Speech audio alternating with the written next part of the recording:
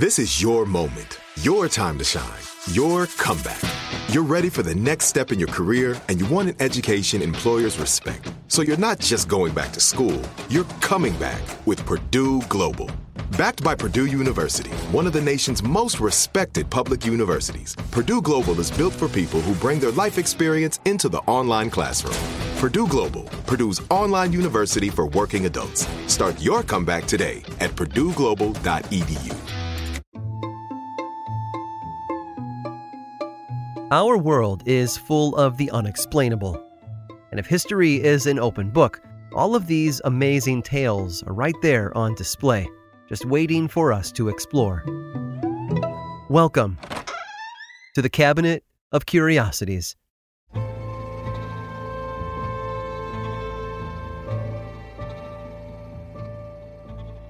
Ed was an actor, a pretty famous one at that. He was born in 1833 in Maryland to a family of actors.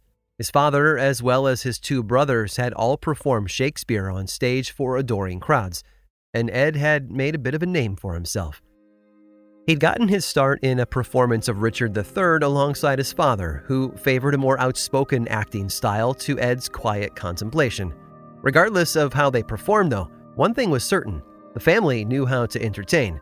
People came from all over to watch the men recite some of the most famous lines ever written for the stage. Then, 3 years after their first performance together, Ed's father passed away. Ed chose to remain with the show for an international tour, and it was on this tour where he gained wide acclaim for his talents. People in the United States and Europe knew his name, and it became synonymous with star. But his homeland was changing. A conflict that had begun in the South had migrated north and embroiled a country in a war unlike any other. Fathers were pitted against sons. Mothers stopped speaking to their daughters. Blood was shed in fields and streams from Georgia to New York as the Union fought to end the scourge of slavery infecting the southern states. It was time for Ed to come home. He boarded a ship bound for the U.S. and rejoined his family, who had changed considerably in his absence. He and his brothers had found themselves on opposing sides, with Ed supporting the Union and his brothers in favor of the South. In fact, none of them appeared on stage together until 1864, when they participated in a charity to raise funds for a statue of William Shakespeare for Central Park in New York City. Coincidentally, 1864 was also the year Ed became a hero. He'd been standing on a train platform in Jersey City, New Jersey, when he caught sight of a boy just shy of adulthood beside him. A crowd had gathered to board the car and pushed him forward. Before he'd had a chance to get out of the way, the train began to move, spinning him off his feet at the edge of the platform. He nearly fell onto the tracks. But there was Ed, ready with lightning-quick reflexes. He grabbed the boy's collar and pulled him back up next to him. The young man recognized his savior and thanked him profusely for what he'd done. Ed was only too happy to help, but had no idea who he'd actually saved. He wouldn't find out until months later, just before the country would enter a period of mourning for President Abraham Lincoln. Lincoln, as we all know, was shot during a performance at Ford's Theater by John Wilkes Booth, an actor. Booth had a brother. Two, in fact, both of them also actors. He'd fallen out with one, however, a Unionist named Ed. Edwin Thomas Booth. Edwin hadn't known his brother was going to assassinate the president. To perform such an act was unthinkable, even to many of the very few people who hated the man and what he stood for. But Edwin tried not to dwell on the dishonor his brother brought to his family's name. Instead, he sought solace in one simple fact: he'd done some good. You see, the young man that Edwin had saved on the train platform that day wasn't some random boy. In a letter he received just before the president's death, the truth had become clear. The boy had told his story to a Colonel Adam Badeau, serving under General Ulysses S. Grant. The colonel then penned a letter of gratitude for rescuing his newest recruit, a young soldier named Robert Todd Lincoln, Abraham Lincoln's son. Both brothers had managed to change the nation. One for the worse, one for the better. We'll never know what might have happened if Edwin hadn't been there to prevent Robert Todd Lincoln from falling. But we do know one thing. Despite a lifetime on the stage, It was certainly the greatest performance of his life.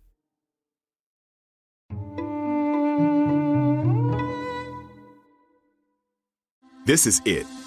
Your moment.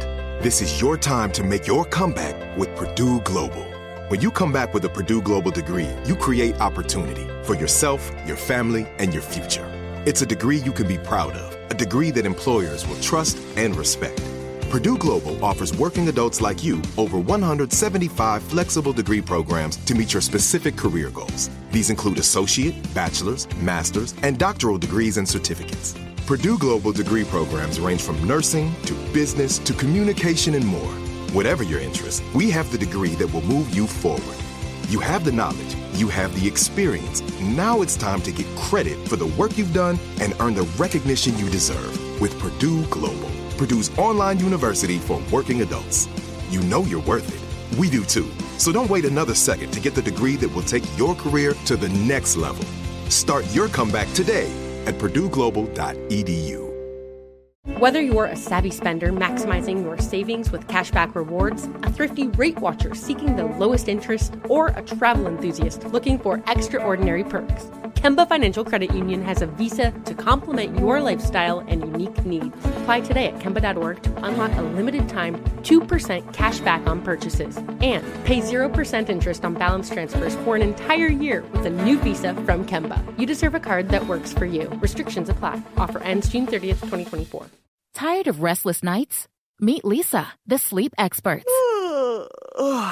Here at Leesa, we know that good sleep is essential for mental, physical, and emotional health. That's why their mattresses are made for exceptional comfort and support, catering to every sleep need. Check out Leesa's Sapira Hybrid Mattress, named Best Hybrid Mattress 5 years running. Sleep hot? The Chill Collection is built with cool-to-the-touch top fabric and layers of high-density comfort foams, all intended to remove excess body heat while maximizing comfort. With Leesa, getting a new mattress has never been easier. Delivery is free, and you have 100 nights to try out your mattress in the comfort of your home. Don't spend another night dreaming of better sleep. For a limited time, save up to $700 off select mattresses plus 2 free pillows. Go to leesa.com/iHeart for an additional $50 off mattresses and select goods. That's LEESA.com/iHeart. Exclusions apply. See leesa.com for more details.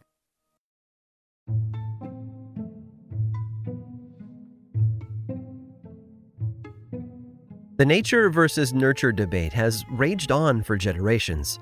How much of our lives, our personalities, and our futures are determined by our genetics, and how much is determined by our environment? For two Ohio men, the answer was clear. Jim Lewis was born in 1940 and adopted 3 weeks after he entered the world. His parents raised him in Lima, Ohio, alongside their dog, Toy, where he grew up to love math and carpentry, but couldn't spell to save his life.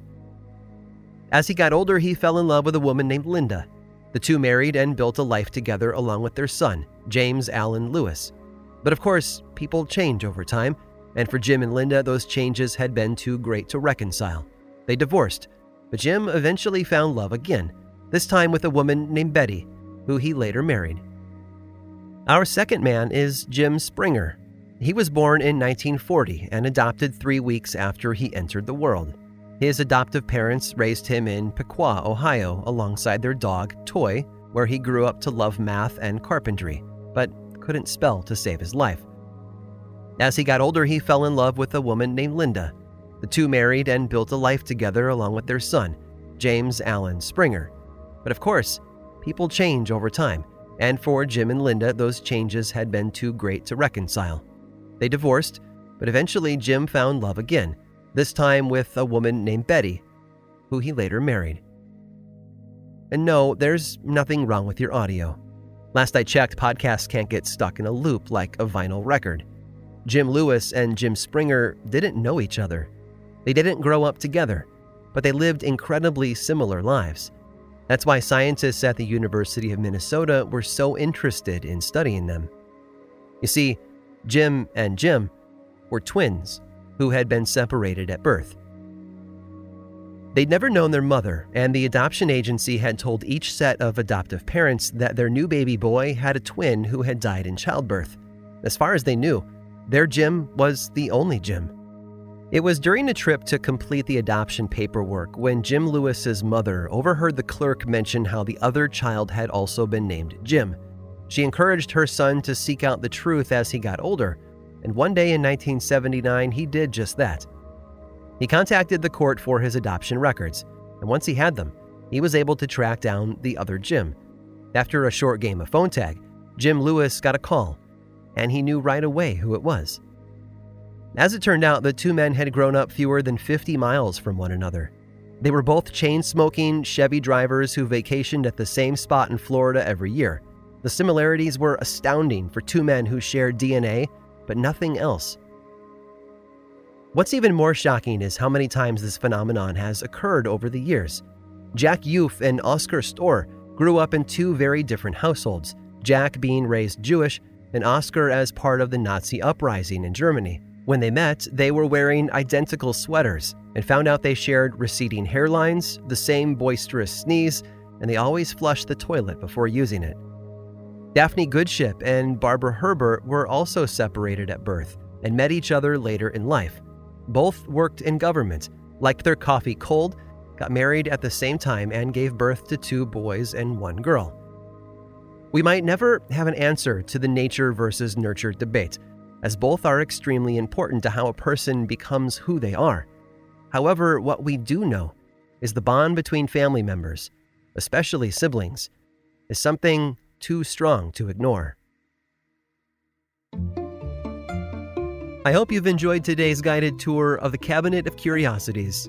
Subscribe for free on Apple Podcasts or learn more about the show by visiting curiositiespodcast.com. This show was created by me, Aaron Mahnke, in partnership with How Stuff Works. I make another award-winning show called Lore, which is a podcast, book series, and television show, and you can learn all about it over at theworldoflore.com. And until next time, stay curious.